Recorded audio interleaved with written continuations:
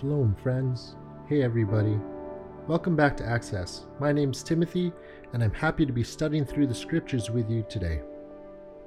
When was the last time you made a promise? When was the last time you broke a promise? Have you ever experienced somebody breaking a promise that they made to you? And why is it that a broken promise toward us seems more important than when we break a promise that we've made? Every year, millions of people participate in this tradition of making a New Year's resolution. Have you done that? Now, a resolution, it's not quite the same as a promise, necessarily. It's simply this a firm decision to do or not do something. And it carries the notion of being very determined to see something through. Now, in order to follow through with that firm decision, it would probably be helpful to set some goals to help aid in carrying out that decision. Now, some have even gone as far as giving themselves consequences to pay for their failures when they break their New Year's resolution, like a week later. And when people fail to stick to their own decision, it seems pretty easy for them to just get over it and move on with life, right? But a promise goes a little bit deeper than simply making a decision.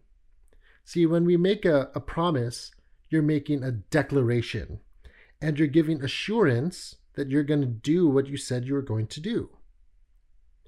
So when we break our promises, we pretty much break our word of assurance, and we break our trust.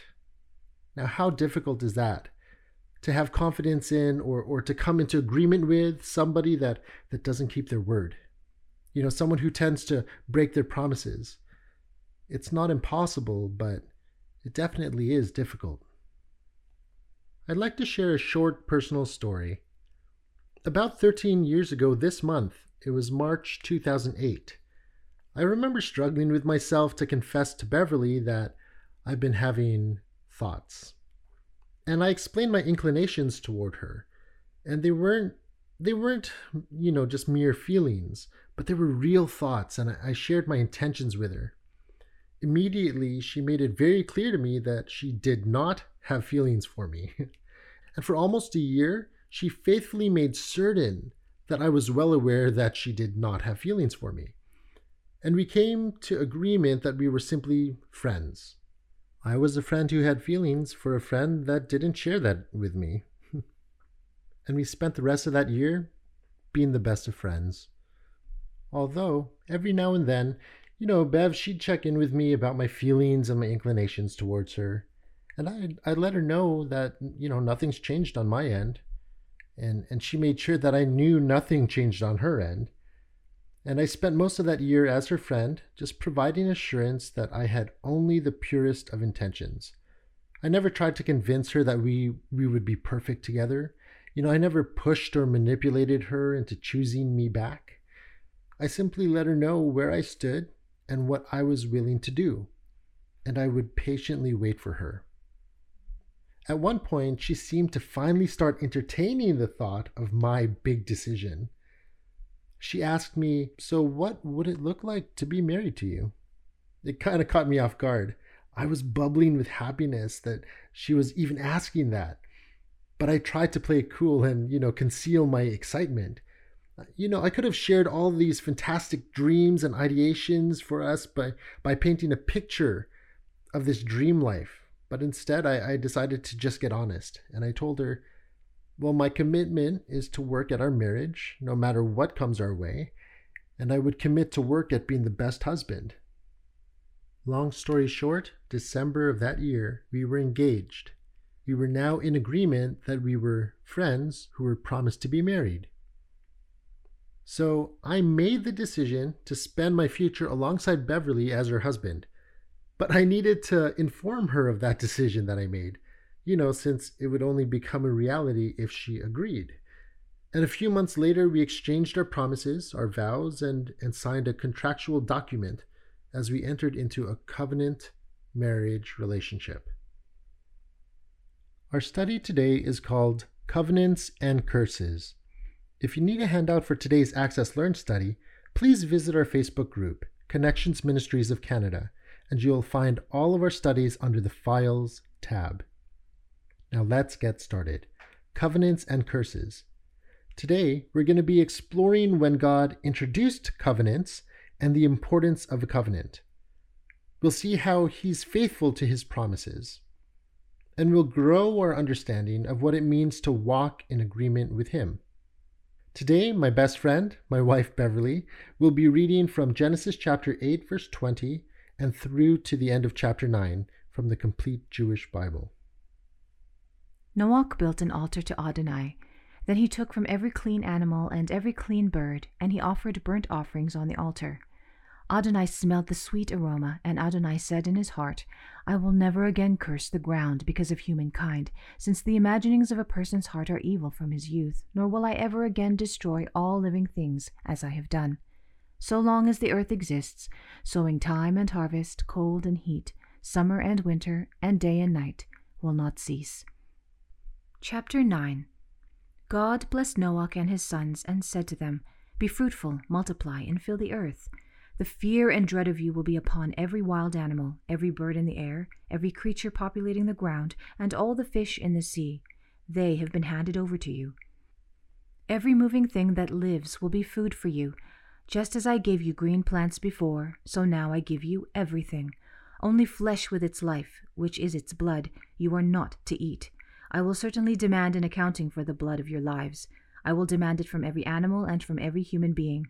I will demand from every human being an accounting for the life of his fellow human being. Whoever sheds human blood, by a human being will his own blood be shed. For God made human beings in his image. And you people, be fruitful, multiply, swarm on the earth, and multiply on it. God spoke to Noah and his sons with him. He said, As for me, I am herewith establishing my covenant with you, with your descendants after you, and with every living creature that is with you, the birds, the livestock, and every wild animal with you, all going out of the ark, every animal on earth. I will establish my covenant with you, that never again will all living things be destroyed by the waters of a flood, and there will never again be a flood to destroy the earth. God added, Here is the sign of the covenant I am making between myself and you, and every living creature with you, for all generations to come. I am putting my rainbow in the cloud. It will be there as a sign of the covenant between myself and the earth. Whenever I bring clouds over the earth and the rainbow is seen in the cloud, I will remember my covenant which is between myself and you and every living creature of any kind, and the water will never again become a flood to destroy all living beings. The rainbow will be in the cloud, so that when I look at it, I will remember the everlasting covenant between God and every living creature of any kind on the earth. God said to Noah, This is the sign of the covenant which I have established between myself and every living creature on the earth. The sons of Noah who went out from the ark were Shem, Ham, and Japheth. Ham is the father of Canaan. These three were the sons of Noah, and the whole earth was populated by them. Noah, a farmer, was the first to plant a vineyard. He drank so much of the wine that he got drunk and lay uncovered in his tent. Ham, the father of Canaan, saw his father shamefully exposed, went out and told his two brothers. Shem and Japheth took a cloak, put it over both their shoulders, and walked backward, went in, and covered their naked father. Their faces were turned away, so that they did not see their father lying there shamefully exposed. When Noah awoke from his wine, he knew what his youngest son had done to him. He said, Cursed be Canaan, he will be a servant of servants to his brothers. Then he said, Blessed be Adonai, the God of Shem. Canaan will be their servant. May God enlarge Japheth. He will live in the tents of Shem, but Canaan will be their servant. After the flood, Noah lived 350 years. In all, Noah lived 950 years. Then he died.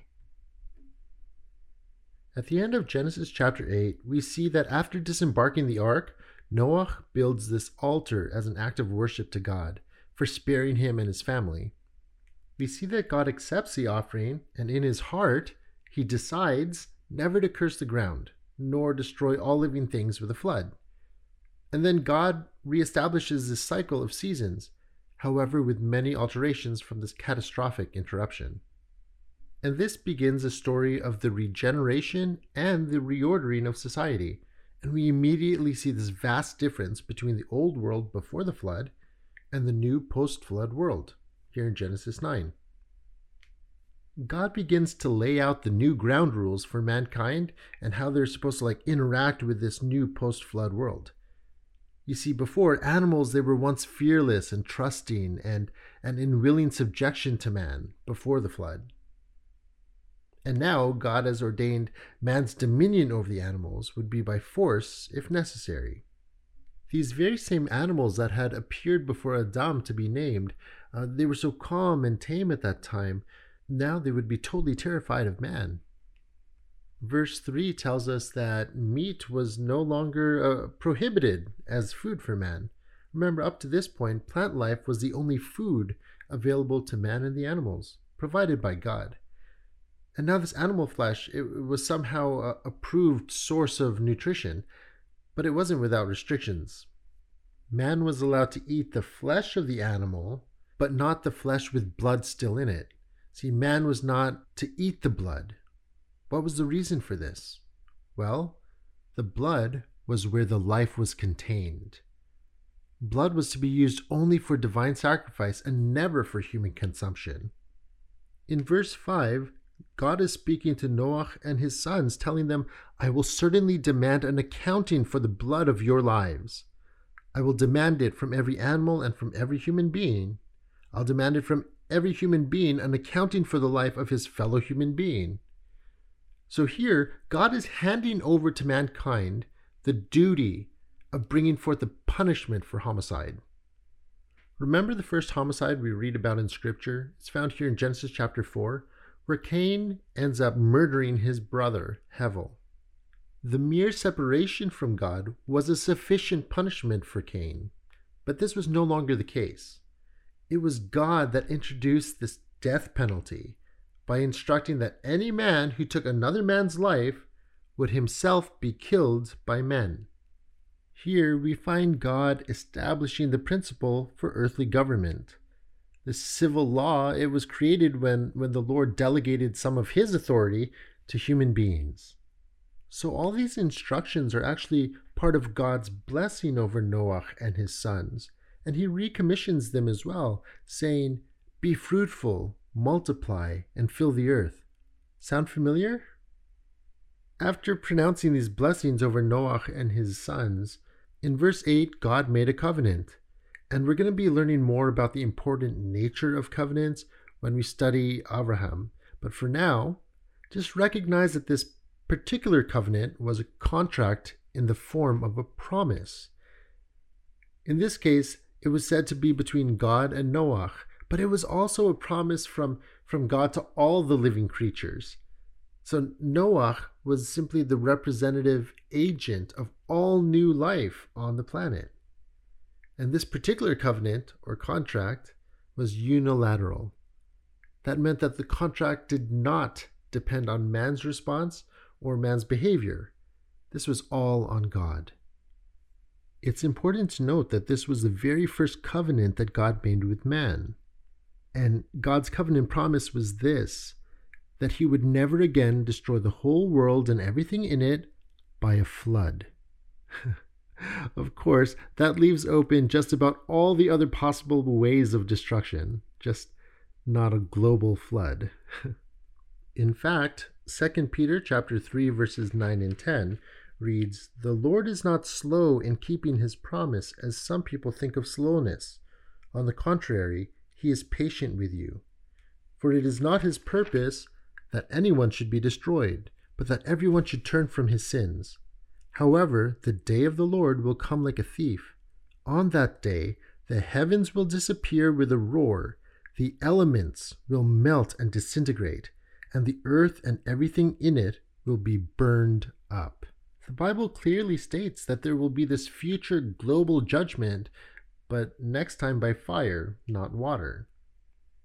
While God's establishing this covenant between him and all the living things for generations to come, he puts his rainbow in the cloud as a sign of the covenant.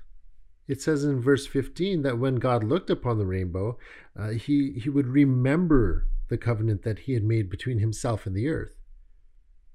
Now, this reference to God's memory, this is a figurative statement. Okay, God's not man. He doesn't forget.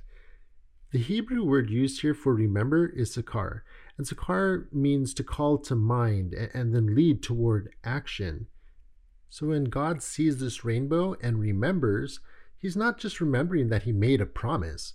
No, he's remembering the object of who he made those promises to.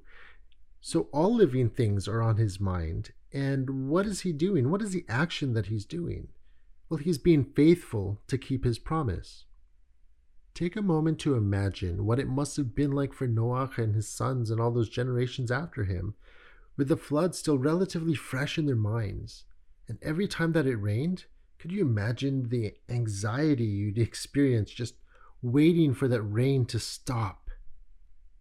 But then you look up in the sky and then the clouds part and you see this brilliant rainbow hanging up there in the sky and you remember God's promises. Imagine how reassuring that must have been for them. I think it might do us all some good to remember that this rainbow that's so common to us was in fact meant as a sign from God. That hasn't changed just because a few thousand years have passed from Noah to our day. Now, there's no one special word for rainbow in Hebrew. The word that's used there is keshef, which simply means bow, like as in a bow and arrow. So God says that he's putting his keshef in the cloud. I appreciate the commentary from John Gill's exposition of the entire Bible, where he says, though it is a bow, yet without arrows, and is not turned downwards towards the earth, but upwards towards heaven, and so is a token of mercy and kindness, not of wrath and anger. Isn't that beautiful? This covenant that God is establishing is a covenant of grace. It's completely on him. It's unilateral. It doesn't depend on us. This rainbow that is up in the sky, it encompasses all humanity, all living things, both good and evil, both clean and unclean. This arc in the sky, spanning over all living things, it's actually a symbol of Messiah Yeshua himself.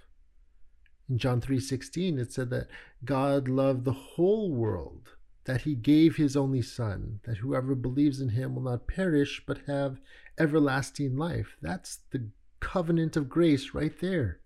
And we see it here, the very first covenant in all of Scripture, pointing to the Christ, the promised Messiah. The sacrifice of Yeshua on the cross and his blood that spilled out covered over all the sins of all humanity of all time. So maybe the next time you see a rainbow in the sky, why not throw your hands up in praise to God for his grace and his mercy and his patience and his kindness towards us? Amen? The most common version of Noah and the flood, the telling of the story, it's almost like a children's story, right? God speaks to this man Noah and says, I'm going to destroy the earth, but I want you to be saved. So why don't you build a boat that's going to float, and then you get a bunch of animals and it's like a floating zoo, and then you watch what God is going to do. And then the rains come down and the floods come up, and 40 days and 40 nights, and then God keeps a promise and he puts a rainbow up in the sky. The end. But that's not the end of the story. That's the children's version. We're going to continue on here in verse 18, where we're introduced to Noah's three sons, Shem, Ham, and Yafet. Every human being alive today comes from these three distinct lines of descendants from Noah. And now we come to the part of the story that's left out of the children's version, in verse 20. This story is about Noah planting a vineyard and making wine and getting drunk. And he crawls inside his tent and he falls asleep. And he's just like totally naked. Now, there are going to be some people that argue, well, maybe Noah didn't know what he was doing and he accidentally got drunk. Yeah, that would be highly unlikely. Come on, this guy's been alive for like centuries already. So he knew full well the result of fermenting grapes and drinking those results, right? But Noah, he was just a man. He had flaws like you and me. And that's what I love about the scriptures. They don't like water it down. They don't sanitize humans and make them these perfect people. Not even the greatest men in the Bible are mentioned without including some of their sins and their disagreeable character traits. And the reason for this is very straightforward. Our righteousness before God is not dependent on us, it's dependent on God. It always has been, and it always will be. All that we're told next is that the youngest brother Ham entered the tent of Noach and discovered his drunk and naked dad laying there. Then he went out of the tent and told his two older brothers, Shem and Yafet. Now the brothers, they draped a cloak over their shoulders and they walked backward into Noach's tent, and they let the garment fall over their father's shameful nakedness without having looked upon it. When Noach woke up, he was so offended and angry and took his wrath out, not so much on Ham, but on Ham's son, Canaan. Noach pronounced a curse upon his grandson Canaan. But there's more going on here than just the curse. He actually pronounces a blessing over both Shem and Yafet. At first read, when I look at the story, I had to ask the question, why was Noach so angry? So he drank a bit too much and he fell asleep naked. Big deal. What's the big deal? Verse 24 says, when Noach awoke from his wine, he knew what his youngest son had done to him. Now, believe it or not, there are many people that assert that Ham had somehow sodomized his father, and that was the shameful thing that was done. But that really is just pure speculation. I mean, there's nothing else in the passage that would imply that, really. So we have to stop and ask the question, so what was it that Ham did that is written here that helps us understand why Noach was so angry? First of all, Ham dishonored his father. Instead of doing that respectful thing of covering him up and leaving the tent without saying a word, he runs out and tattles on his dad to his brothers. In doing this, he did not honor his father. So the principle is this: Noach deserved to be honored, one, because he was Ham's father, and two, because God had declared Noach as Sadiq. And if God thought that Noach was righteous, that's it. Ham should not have pointed out his father's sin to his brothers. And the second crime that he probably committed was something called Lashon Hara in Hebrew. Lashon Hara means speaking evil of somebody, usually in the form of malicious gossip or slander. And although that might not sound too serious, if you were to study in Leviticus and this disease called Sa'arat, it was often mistakenly called leprosy. You'll see that this disease was thought to be like this punishment of God, and that the crime or the sin, it was usually associated with contracting Sa'arat was Lashon Hara, speaking evil of someone. When Shem and Yafet heard the news from Ham about their father's condition, they discreetly and honorably covered their father's nakedness, and they made every effort to give their father their utmost respect. Now, what we have here at the end of the chapter in verses 25 through 27 are the words that contain this powerful prophecy for the future of the entire human race. The futures and the destinies of Noach's 3 sons and all their descendants was being set in stone by Noach's declarations. First, we see Noach curse his grandson, Canaan, Ham's son. Cursed be Canaan, he will be the servant of servants to his brothers. A curse is the opposite of a blessing, and a blessing is a beneficial thing, while a curse is a judgment, right?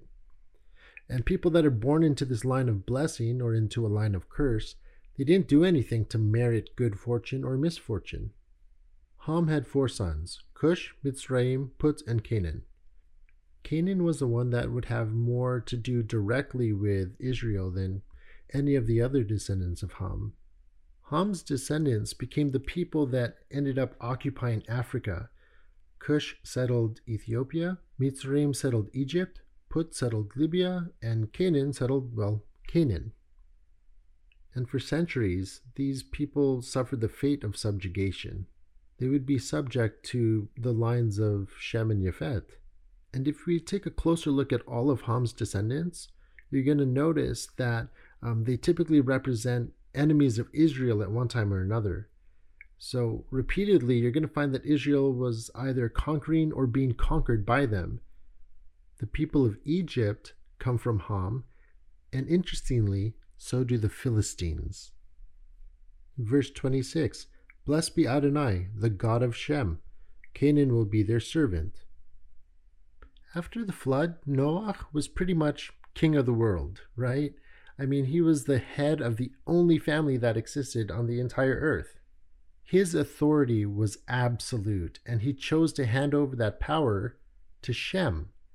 Now, in this blessing, we get a hint of the relationship between Shem and Adonai God, as God is referred to as the God of Shem. But that's not associated with either Yefet or Ham. A Hebrew's name was a name with meaning.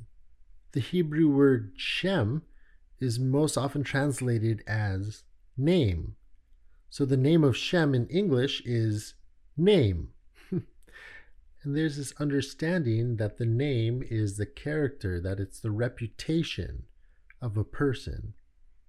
It's interesting that many Jews refer to God when they, instead of saying God's name, they call him Hashem. So even in the prayers where they see the name Adonai written, they don't want to profane the Lord's name, so they will replace it with Hashem, the name.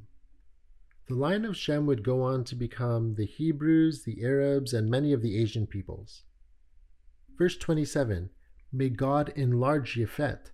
He will live in the tents of Shem, but Canaan will be their servant. The name Yefet in Hebrew means enlarge or magnify. Yefet was the branch of the family that would grow greatest in population and wealth. He was the ancestor of the Romans, the Greeks, and most of the European peoples, who were also the ancestors of the earliest American colonists. And this blessing that was bestowed upon Yefet was somewhat dependent on his relationship with Shem, because he'd be living in his tents, right? And again, Canaan, or actually all of Ham's descendants, would be subject to the offspring of both Yefet and Shem. By tradition, the firstborn son would normally receive all the authority and a bulk of the family's wealth, and then all his siblings would be under his authority.